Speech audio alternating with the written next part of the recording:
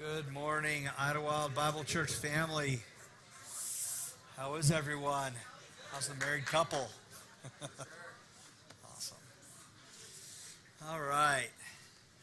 So if you would, turn with me to Luke chapter 5. And I'm going to be honest with you, I don't think I've ever been so terrified to preach a sermon in IBC. We're going to get into some stuff. People have very strong feelings and opinions on things, and it's a tough subject to tackle in our evangelical churches today. So if you see Wayne here next week preaching, you'll know what happened.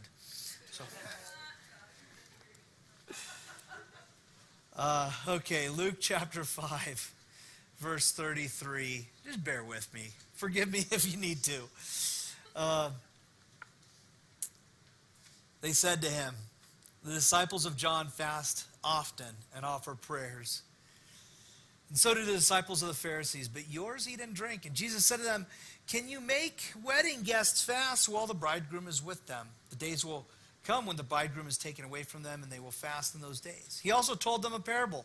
"No one tears a piece from a new garment and puts it on an old garment. If he does, he will tear the new, and the piece from the old will not match, or the piece from the new will not match the old. No one puts new wine into old wineskins. If he does, the new wine will burst the skins, and it will be spilled, and the skins will be destroyed. But new wine must be put into fresh wineskins. No one after drinking old wine desires new, for he says, the old is good." Let us pray. Our merciful God, we thank you for giving us this beautiful Sunday morning to gather and to worship you in community. God, we surrender our hearts to you and our minds that we might be made clean by the washing of your word. Teach us to follow you rightly.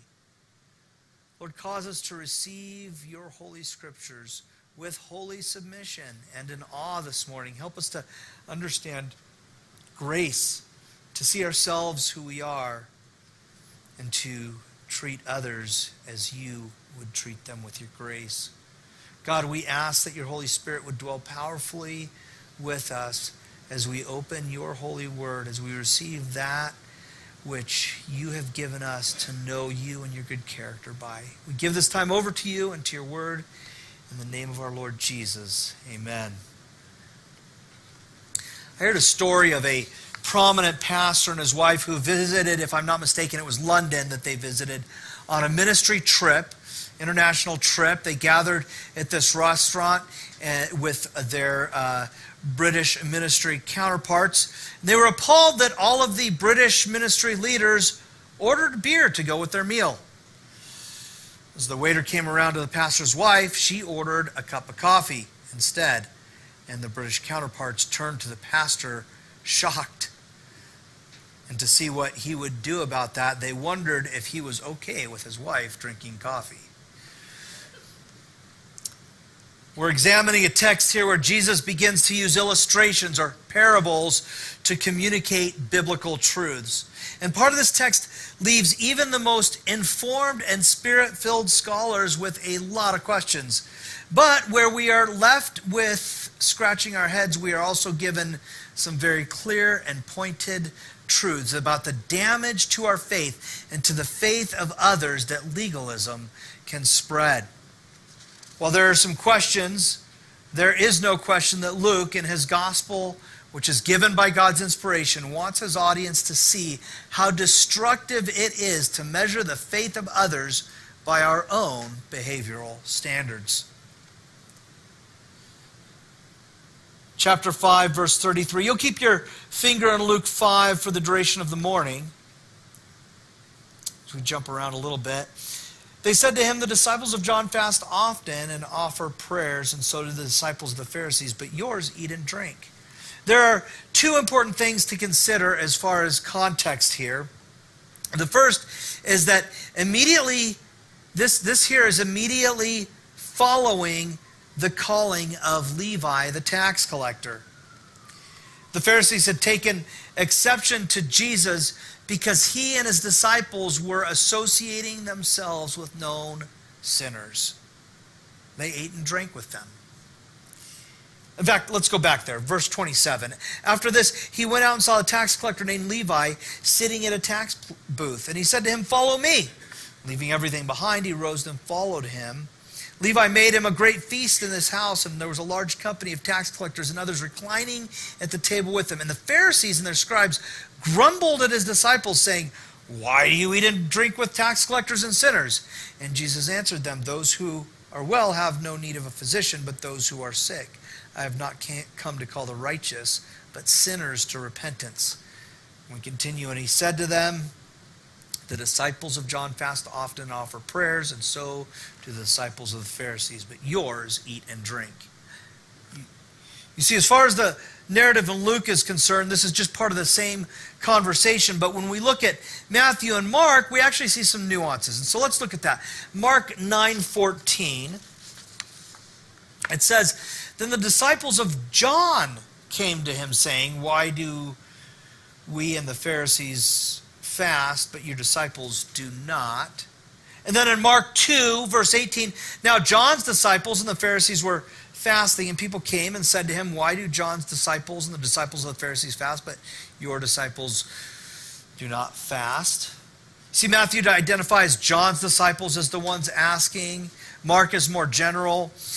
It almost seems contradictory, but there are a multitude of possibilities here, and none of it changes the meaning of the text or what God is conveying through the passage. Could simply be that there was more than one group of people present, that they were all in agreement with the questions being asked. Could be a question asked and answered in the same way more than once, a few different times. The narrative flows seamlessly from the calling of Levi to this, but it doesn't have to mean that no time had passed. It could also be that each gospel writer had a different vantage point from which they observed the information, heard of the information, and so addressed it from that position. One thing we can observe, though, is the strong influence that the Pharisee party had on what the Jewish people considered to be faithful religious practice towards God. We're told that John's disciples fast and pray, and the Pharisees do the same. R.C. Sproul calls the Pharisees the arch-conservatives of the Jewish people. They were the ones who promoted what they felt was the purest form of worship, which was the most consistent with the plain meaning of the law and the prophets, or the Old Testament. The Old Testament commands fasting on one occasion, and that is the Day of Atonement. That is in Leviticus. I don't know why I have such a problem with Leviticus. It's every time. Leviticus 16, verse 29 to 31. This is going to be a running joke my entire career. I can't say Leviticus. Leviticus 16, 29 to 31. "And it shall be a statute to you forever, that in the 7th month, on the 10th day of the month, you shall afflict yourselves and do no work, either native or stranger who sojourns among you. For on this day shall atonement be made for you to cleanse you. You shall be clean before the Lord from all your sins. It is a Sabbath of solemn rest to you, and you shall afflict yourselves. It is a statute forever." That afflicting of oneself, it's a self-denial or a fast. It's to go without eating. So at this point, tradition, though, when we get to Jesus and the Pharisees here, tradition required Jews to fast twice a week, or for at least part of the day. And then the teaching had developed to the point that fasting was such a righteous act that it would bring merit to the one fasting. But fasting is not about merit. Most of the time, fasting is an act of repentance. In fact, that's what it is in Leviticus. Instead of making one righteous, it recognizes a failure to be righteous. Joel 2, 12 and 13. "Yet even now, declares the Lord, return to me with all your heart, with fasting, with weeping, and with mourning, and rend your hearts and not your garments. Return to the Lord your God, for he is gracious and merciful, slow to anger, and abounding in steadfast love, and he relents over disaster." You may recall the city of Nineveh fasting. Remember, we had a series in Jonah before we got to Luke. They fasted in repentance. Jonah 3, 5 and 5 through 9, it says, "And the people of Nineveh believed God. They called for a fast and put on sackcloth, from the greatest of them to the least of them. The word reached the king of Nineveh, and he arose from his throne, removed his robe, covered himself with sackcloth, and sat in ashes. And he issued a proclamation and published throughout Nineveh, by decree of the king and his nobles, let neither man nor beast, herd nor flock taste anything. Let them not feed or drink water, but let man and beast be covered with sackcloth, and let them call out mightily to God. Let everyone turn from his evil way and from the violence that is in his hands. Who knows, God may turn and relent, and turn from his fierce anger, so that we may not perish." But like we so often do, the Pharisees did not want to recognize their own unrighteousness. They wished for others to see how righteous they were. And so they used the very thing that pointed to unrighteousness to prove their righteousness. It's called self-righteousness. We can do that with flaunting as well. We do that, or even how we present ourselves with false humility, flaunting what we do or don't do. I can tell you that I'm a filthy, rotten sinner saved only by the blood of Jesus. This is true. I can even honestly say for myself that I think that Paul called himself the chiefest of sinners because I hadn't been born yet. Even though it's a little tongue-in-cheek, it's still true in a sense, to me at least, as I know myself better than I know Paul. But those things can also be contrived. How are you today? Oh, I'm just a dirty, rotten, filthy sinner saved only by the blood of Jesus. Oh, praise you. Right? Have you seen that contrived, like, false humility come out of people, right? And you're like, come on, please. Right? It's one thing to acknowledge it. It's another thing to try to use it to prove your piety to other people. Now, for the Pharisees, their means of proving their righteousness was to put very strict behaviors into practice. R.C. Sproul said this: "The legalist legislates where God leaves people free. He takes the 'you may' and turns it into the 'you must.'" And that is absolutely fatal to a healthy Christian life. The Pharisees, who considered themselves the ultimate standard of righteousness, were the fathers of this kind of legalism. The Pharisees were doing, and what we do today, is to promote the idea that we can somehow earn favor with God, or we can earn our way into heaven by doing good works or obeying the Bible. Before we deny believing such a heretical teaching, remember that we always act according to what we believe. And I think some of us, and I've done it, act exactly like that's what we believe. Jesus made a scathing indictment against the Pharisees in Matthew 23. It takes up the entire chapter, all 39 verses. I'm not going to read the whole thing, but let's read a few verses. Starting in verse 4, it says, "They tie up heavy burdens, hard to bear, and lay them on people's shoulders, but they themselves are not willing to move them with their finger. They do all their deeds to be seen by others, for they make their phylacteries broad and their fringes long, and they love the place of honor at feasts and the best seats in the synagogues and greetings in the marketplaces and being called rabbi by others." Verse 23, if you jump down, Matthew 23:23.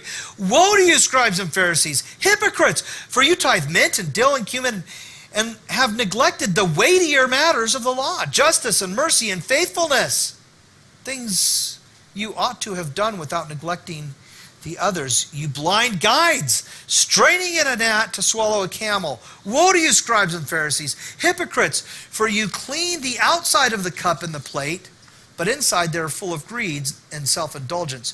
You blind Pharisee, first clean the inside of the cup and plate, that the outside may also be clean. Woe to you, scribes and Pharisees, hypocrites, for you are like whitewashed tombs, which outwardly appear beautiful, but within are full of dead man's bones and all uncleanness. For you, so you also outwardly appear righteous to others, but within you are full of hypocrisy and lawlessness." You see, the Pharisees dealt with behavior. And we often paint Christianity to be more like AA or some self-help group. We present models and methods of behavior modification and emphasize the importance of acting differently, which we will if we're Christians, but we can change our own behavior ourselves. We can change our own behavior, but we cannot change our hearts.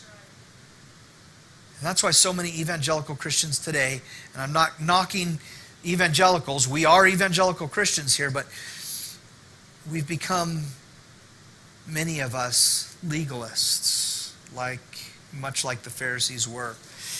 It's because they changed their behaviors. And we can change our behavior. If we change our behavior, that's something we could be proud of, right? You made yourself outwardly righteous. Yay! Right? That's what self-righteousness is. But only God can transform the heart. Only the Holy Spirit can overcome our wicked hearts and change us from the inside out. Philippians 3:20 and 21 says, "But our citizenship is in heaven. And from it we await a Savior, the Lord Jesus Christ, who will transform our lowly body to be like his glorious body by the power that enables him even to subject all things to himself." See, legalism often comes as a result of good intentions. We see where sin is, and then we set boundaries to keep ourselves from the temptations that could lead to sin. That's not a bad thing, right? That's actually could be a very good thing. But what happens is that we have a tendency to turn those boundaries into doctrines. We also use lines of reasoning to arrive at a standard of behavior and then impose that standard of behavior on all Christ followers. I'll give you an example here. I'm going to get into a strong example with the last few verses here, but here are a couple of others. How about this one? Music is a form of worship. If it's not worshiping God, it's worshiping something else. Therefore, if you listen to secular music, it is sinful idolatry not to be enjoyed by the faithful Christian. I've heard this one, right? And it may be a good conviction. But where it becomes legalism is when we then impose that upon other Christians, right? We can't know where a person's heart is as they enjoy various forms of entertainment. So accusing them of idolatry because they listen to Neil Diamond or Metallica or some other band, now boy bands, you have to reject them. But that's a different story. So, but accusing them of idolatry could in fact be a more certain sin. The same sin that Jesus accused the Pharisees of. Here's another one. Our bodies are the temples of the Holy Spirit. So a Christian who smokes cigarettes is sinning against God by profaning his temple.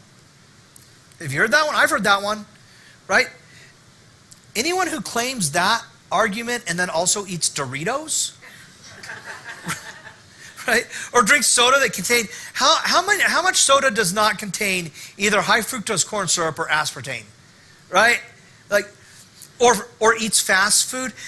At McDonald's, there's actually a warning label on the drive-up window. Cigarettes, you don't want it, it's in here somewhere, right? How many obese pastors do we see getting up to preach against the dangers of alcohol and tobacco? Right? I can make a much better health argument for not smoking cigarettes. They're bad. Seriously, I don't need the Bible to tell me not to smoke a cigarette, right? The data's compelling. Let's do that. Let's use the data. One of my close friends died with COVID because his lungs couldn't handle it. They were shot. He had COPD from smoking his whole life, and his liver was destroyed because he drank too much. That's a pretty strong argument right there, right? Why do we have to make the Bible say something when we can make a better argument using data and not forcing something into God's mouth? When we take general wisdom like that and then we force a spiritual meaning to it, we tend to hyper-spiritualize things, which is a form, I think, of self-righteousness. Are boundaries good? Yes. Boundaries are good. Agree with me. Boundaries are good. Yes. Okay. Do we need to apply a strict set of boundaries on one another to make sure that we're all living righteous and holy lives before God? I mean, it's what the Pharisees did, and Jesus opposed them more than any other group. This is where I get fired, I guess. I don't know. Right? I mean, the Pharisees questioned the disciples of Jesus because they didn't behave as righteously as other Jews. It's the way it was, right? They were hanging out with all the wrong people. They were eating and drinking when the Jews were supposed to fast. We're also going to see later that Jesus healed on the Sabbath. The disciples picked grain to eat on the Sabbath, both of which were forbidden by the Pharisees, who had applied such Sabbath laws to produce in them holiness. Let's move on to verse 34. Jesus said to them, "Can you make wedding guests fast while the bridegroom is with them? The days will come when the bridegroom is taken away from them, and then they will fast in those days." The second part here, this piece is a little bit difficult to understand, but we know that Jesus is referring to himself as the bridegroom. He is the promised Messiah, and he's with them physically. When a couple during that time was married in that culture, they would not run off on a honeymoon right away. They would hold a party that would last a full week. Like, I get tired at like a 2-hour reception. They're partying for a whole week, right? That's insane. Don't say the Jews didn't know how to have fun, right? It would include all the fancy clothes, good food, fine wine, all the family and friends they'd eat and they'd drink to the joy of the happy new couple. And Jesus is showing that he, the bridegroom, is present with them. It's a time of celebrating, not mourning. And fasting indicated mourning, particularly over sinfulness. Back in chapter 2, we read about Anna. Do you remember Anna? She spent her life fasting and praying day and night in the temple, right? She was waiting, right? And that was appropriate. My youngest daughter is Anna. It's a beautiful name. I love it. And we're waiting for the return of Christ. Maybe she'll fast and then Jesus will come and we'll, I don't know. But that was an appropriate time to fast. So at the time that Jesus came, though, there's no need to fast because Jesus is physically with them. Now, there's a resurgence of fasting in the early church after Jesus was crucified because he's no longer physically there.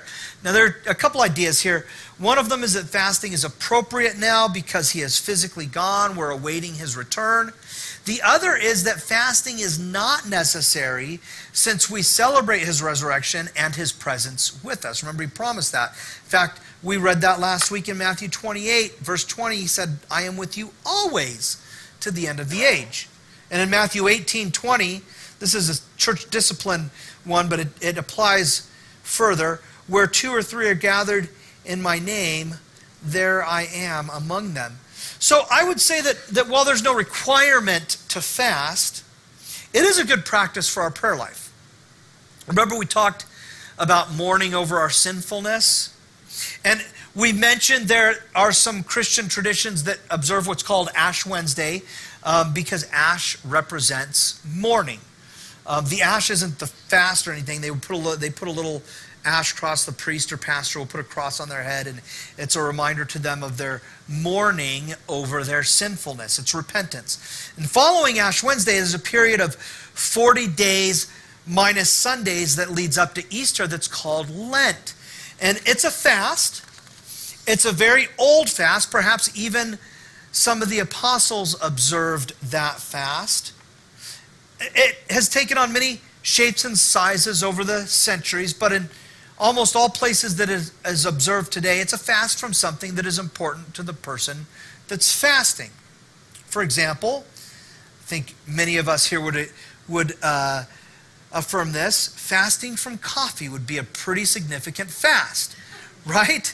Every time you wake up and don't drink your coffee, it would be a reminder for you. The headache would be a reminder for you of your sinfulness leading to Christ's death. And then it would remind you to pray repentantly. Now, there's two things that does. The first is that it does wonders for your prayer life. And secondly, when Easter comes and you break that fast, remember, it can't be a fast if you don't break it, right? You have to break it. The celebration of Christ's resurrection coming out of that long fast is it just, the fact that he's conquered your sin, it just brings a whole new significance there, I think, in us. So you're ending a period of mourning and going into celebration, but unfortunately, in some traditions, Lent and Ash Wednesday have gone from a very good thing to a very bad thing. Why? Legalism. Legalism. In fact, in the early church, later early church, and it was actually required to the point that if a priest did not observe it, he would be deposed. It was very serious to them. It was a requirement. But listen, Lent is not in the Bible. There's nothing in Scripture that we could point to that would make such an observance necessary. But some traditions have imposed that on Christians as a whole, and that's where it becomes legalism. This is where we have to be reminded not to hold other believers to our convictions. Fasting is good. Some of us fast and pray regularly. That is good. Others fast and pray occasionally. That's fine too. Yet others do not fast at all for one reason or another. But if that's your conviction, great. But make sure you know why you are or why you are not doing something. That's the important thing. He also told them a parable in verse 36, Luke 5:36. No one tears a piece from a new garment and puts on an old garment. If he does, he will tear the new, and the piece from the new will not match the old. No one puts new fabric on an old garment. John Nolan said, the high value put on the old may indeed lead to an inappropriate or two inappropriate attempts to preserve it. Now, perhaps that's speaking of the old and new covenants. Probably they go together. The new covenant completes the old. But because there's a change in practice between the two, the systems involved cannot be combined without destroying both. You can't have communion and animal sacrifice at the same time. Animal sacrifices were a foreshadowing of what Messiah would do to atone for sin. Communion remembers the finished work of Christ on the cross. They go together, but they're incompatible as concurrent practices. Does that make sense? In the same way, if you put new wine into old wineskins, both will be ruined. This is verse 37 through 39. And no one puts new wine into old wineskins. If he does, the new wine will burst the skins, it will be spilled, and the skins will be destroyed. But the new wine must be put into fresh wineskins. And no one, after drinking old wine, desires new, for he says the old is good. Now here's where we can look at a number of layers in our own church context. And I want to be careful because there are people who have some very strong opinions on feelings on some of the surrounding issues. And I don't want to offend people. I don't want to hurt people. I don't want to push back against anyone's convictions. But I also have to be honest. I must refuse to force the Bible to say something that it does not say. God forbid I should put words into his mouth. There's been a lot of misinformation spread from pulpits over the last 150 years on this topic. But because information is readily available to us at all times, we must not just accept ignorance because our pastor says it and spread it. Because when we do that, it will call into question our entire worldview. The first piece of that is called, is dealing with new wine. And the suggestion is that it didn't contain alcohol or very much alcohol at all. It's simply untrue. It's just simply not. The grapes ferment immediately. Aside from the unnatural pasteurization process developed by Thomas Welsh in 1869, the only non-alcoholic grape juice is a grape. Once you squeeze the grape, the yeasts on the skin cause a chemical reaction with the sugars inside the grape, which begin a very rapid fermentation process. And the fermentation causes gases that expand, so wineskins would be stretched. So if you used an older, hardened wineskin, it would crack and break, ruining both the wine and the wineskin. Wine is fully fermented in a very short time, and you wouldn't drink it during that time. It wouldn't taste any good. It would be terrible. It'll ferment in 2 or 3 weeks entirely. And the reason we don't drink it that fresh, even 3, 4, 5 weeks, is because it tastes terrible. Once it's fermented, the alcohol begins to blend the flavors, the different things that in the wine there, and it's ready to drink in about 6 months or so. But the longer that you age it, the more mature and complex the flavor becomes. And once the wine was fermented, they may also, so in those 2, 3 weeks, less than a month, you could also transfer that into an old wineskin, because that old wineskin would have a film on the inside that would improve, I guess, the flavor profile as it ages. R.C. Sproul said, what Jesus is saying is simple. You can't just take the kingdom of God and the arrival of Jesus and put it on top of the Pharisees' traditions. It won't fit. By extension, you can't have Christ and squeeze him into your old life and expect it to work. See, because Jesus is going to change us if we repent and surrender to him. Since Jesus brought it up, let me use the wine thing as an illustration of the overall topic of discussion, which is legalism. This is where I get in trouble. We could use fasting or tithing or music or movies or diet or any other number of activities, but this one is especially difficult for a lot of Christians. And so I'm going to bring it up because I guess I make poor choices. I don't know. But it can be a very weighty issue for people. Again, I know some of us have strong feelings, but let's be honest about our convictions. And please hold to your convictions. Absolutely hold to your convictions. But still, we have to be very careful what we impose on other believers. Romans 14:5 says, one person esteems one day as better than another, while another esteems all days alike. Each one should be fully convinced in his own mind. And then if you jump to verse 14, it says, I know and I am persuaded in the Lord Jesus that nothing is unclean in itself, but it is unclean for anyone who thinks it's unclean. So we're bound by the scriptures to hold to our convictions. We're also bound to love one another when it comes to our liberties. Addressing food sacrificed to idols, Paul basically says, don't ask questions. It isn't going to hurt you. An imaginary God only has imaginary power. This is what he says in 1 Corinthians 8, starting in verse 8. 1 Corinthians 8:8. Food will not commend us to God. We are no worse off if we do eat, and no better off, or if we do not eat, and no better off if we do. But take care that this right of yours does not somehow become a stumbling block to the weak. For if someone sees you who have knowledge of eating in an idol's temple, will he not be encouraged if his conscience is weak to eat food offered to idols? And so by your knowledge, this weak person has destroyed the brother for whom Christ died. Thus, sinning against your brother and wounding their conscience when it's weak, you sin against Christ.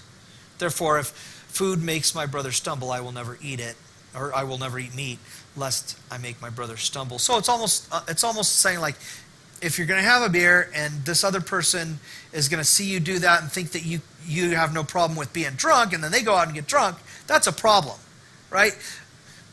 But when Paul says that he wouldn't eat meat for the sake of the weaker believer, it never tells us that he ever did it. It never tells us that he ever stopped eating meat. He just said he would be willing to.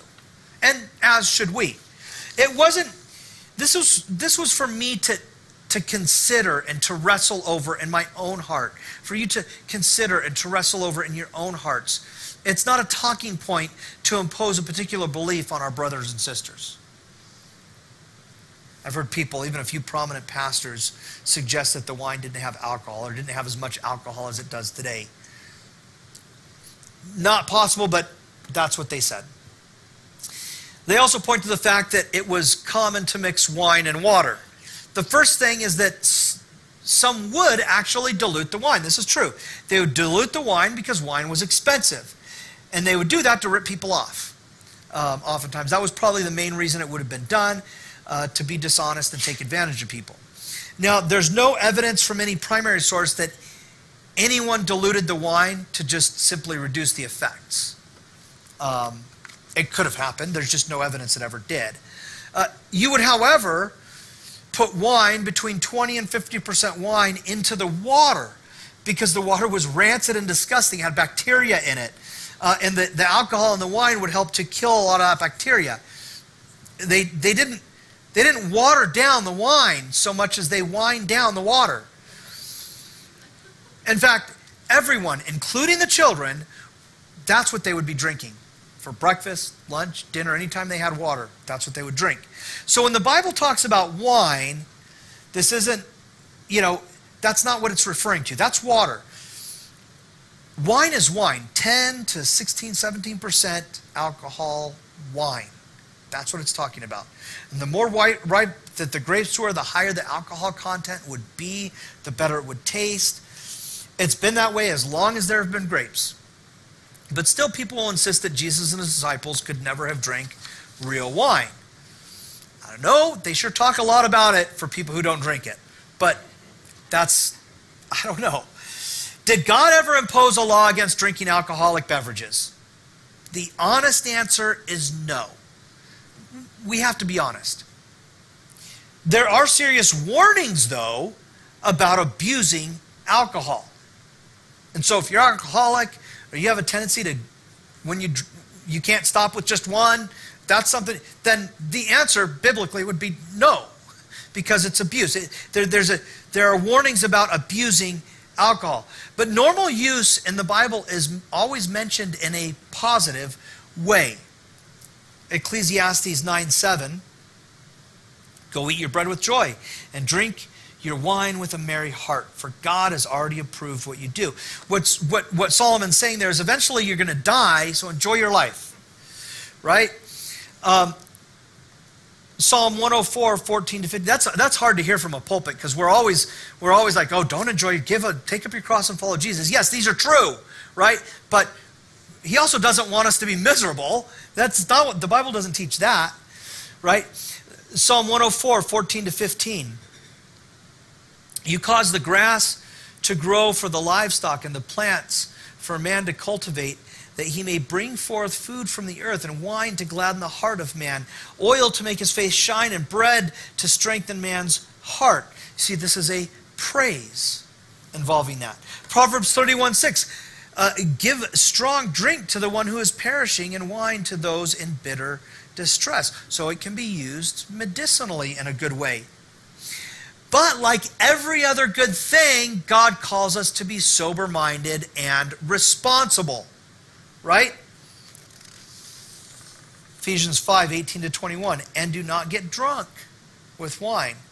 Do not get drunk with wine, for that is debauchery or excess. But be filled with the Spirit, addressing one another in psalms and hymns and spiritual songs, singing and making melody to the Lord with your heart, giving thanks always and for everything to God the Father in the name of our Lord Jesus Christ, submitting to one another out of reverence for Christ. Do you see? This is saying that true happiness comes from godly worship and fellowship, not from intoxication. Intoxication is only a weak substitute for what God has given us. Why do you think that they tried to shut down churches as unessential and keep liquor stores open as essential services during COVID? You can't convince me Satan wasn't involved in that. Right? Because you can agree that God's processes and that you can agree that wine is in one context good and still say that this is a distraction. This is a problem, right? Proverbs 21 says, wine is a mocker, strong drink a brawler, and whoever's led astray by it is not wise. But here's the thing, we have to be honest. Both of these texts call out overindulging as excessive and unwise, but neither is a prohibition. And neither says it's unwise to partake at all. But drunkenness and addiction are harmful. It's wisdom. We shouldn't need the Bible to tell us that, but we do, right? But here's the thing, if we force something into the text that isn't there, we're not being honest, and we end up calling our entire worldview into question. If we make the Bible say something that it doesn't say, what right do we have to expect others to listen to us about God's word? If you think alcohol is bad for society, by all means, go with that, right? We have cars. People drive them drunk, and they put their own lives and everyone else's lives at risk, right? That's a good reason to oppose the use of alcohol. A lot of families are ruined by alcohol abuse. Good reasoning to oppose the use of alcohol. Here's one that I've heard. I can't count the number of times. The Bible says it's a poor decision to get drunk. And if you don't drink, you can't get drunk. Therefore, faithful Christians shouldn't drink. I'm going to propose to you that that's a bad argument. It's a line of reasoning that paints Christians who don't share your convictions in a bad light. It expands upon what the Bible says to oppose something that the Bible doesn't oppose. It's using the Bible to impose our own convictions on otherwise God-honoring people.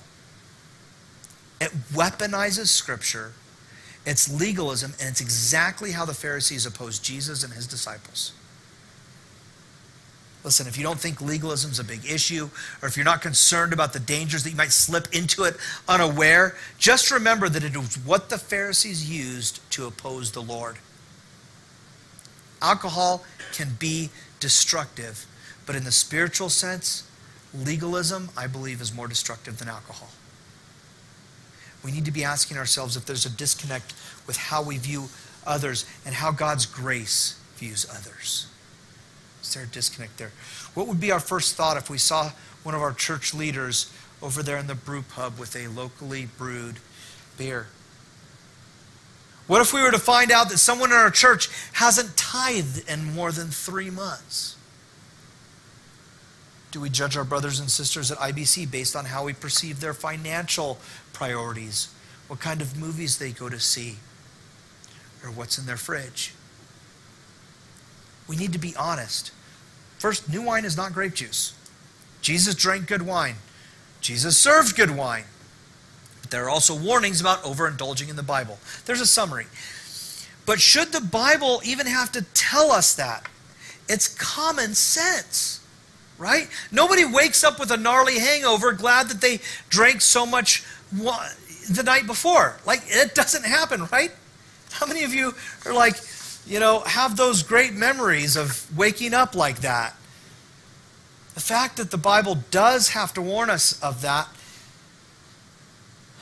we should seek the filling of the Spirit instead of the filling of booze, that a pastor shouldn't be a drunk, the deacon shouldn't be all that much of a drunk, back over in 1 Timothy 3, it demonstrates clearly that alcoholism was a problem back then too.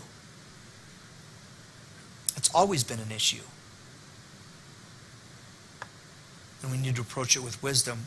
When we're honest with the Scriptures, when we are honest with the Scriptures, it gives both us and our Bibles more credibility when we're honest. If you can't support a doctrine with the Bible, appeal to other things. Appeal to other things. There are things out there that you can appeal to, but please don't force your opinions into the Scriptures. The Bible isn't all about behavior modification. It's not a list of do's and don'ts. It's about Christ in us. Romans 12:2, do not be conformed to this world, but be transformed by the renewal of your mind, that by testing you may discern what is the will of God, what is good and acceptable and perfect. And that's a work of the Holy Spirit in us. The best the world can do is a superficial outward change, but Christ can change us from the inside out. According to R.C. Sproul, the idea that someone can become a Christian and never change is blasphemy. And I agree with him. Love the Lord with all your heart, mind, soul, and strength. Love your neighbor as yourself. And then do what you want. Because if you do it in that order, you're going to be resisting sin. And that's the behavioral objective of justification. The things you want if you do those things, will be in alignment with God's will. Psalm 37:4 says, delight yourself in the Lord, and He will give you the desires of your heart. That means the desires of your heart will be coming from Him. What I'm not saying is that Christians should be drinking alcohol. I'm not saying that. But I'm also not saying that they shouldn't. That's not the point. None of that's the point. The point isn't about what Christians can and can't do. It's about how we assess the behaviors of our brothers and sisters in Christ, and about what Jesus is doing in our own lives. There's an appropriate time to call out sin. And that appropriate time is when it is sin that we're calling out. If we have to argue something into the scriptures that's not actually there to prove that something is a sin, should we confront somebody with it? Should we divide over that? Of course not. Christ has called us to unity. James 1:19-20. Know this, my beloved brothers, let every person be quick to hear, slow to speak, slow to anger, for the anger of a man does not produce the righteousness of God. We have a theme for this year. Anybody remember it? Grace. Grace in motion. There we go. How can we put our grace into motion, into a perpetual motion, when it comes to other Christians who behave in a way that makes us uncomfortable, but that we can't necessarily point to a clear sin that they're committing without trying to judge their motives? How can we do that? First thing is be honest. In fact, you can even tell them it makes you uncomfortable. That's honest. That's fine. But be honest. We must not impose our convictions onto our brothers and sisters if we're to honor God and be unified. It's what the Pharisees did to oppose Jesus. Remember, we're not dealing with substances or currency or food or entertainment. Jesus is after our hearts.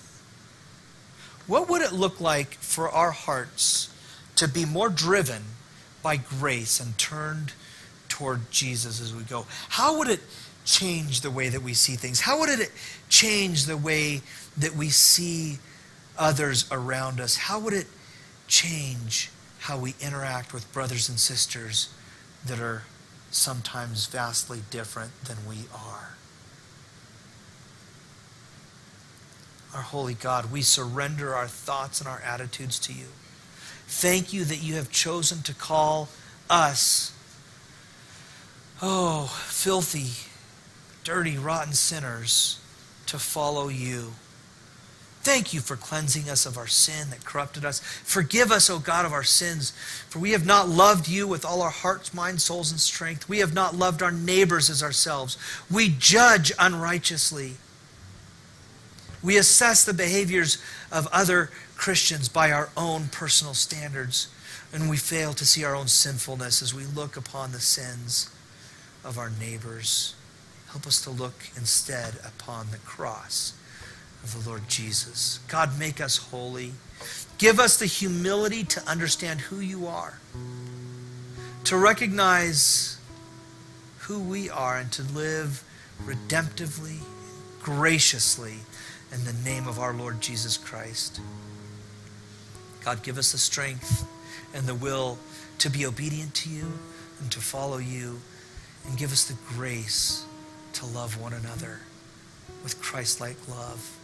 We offer ourselves over to you as living sacrifices of praise as we enter our week and our mission field, and we ask your strength in those things in the name of the Father and of the Son and of the Holy Spirit. Amen.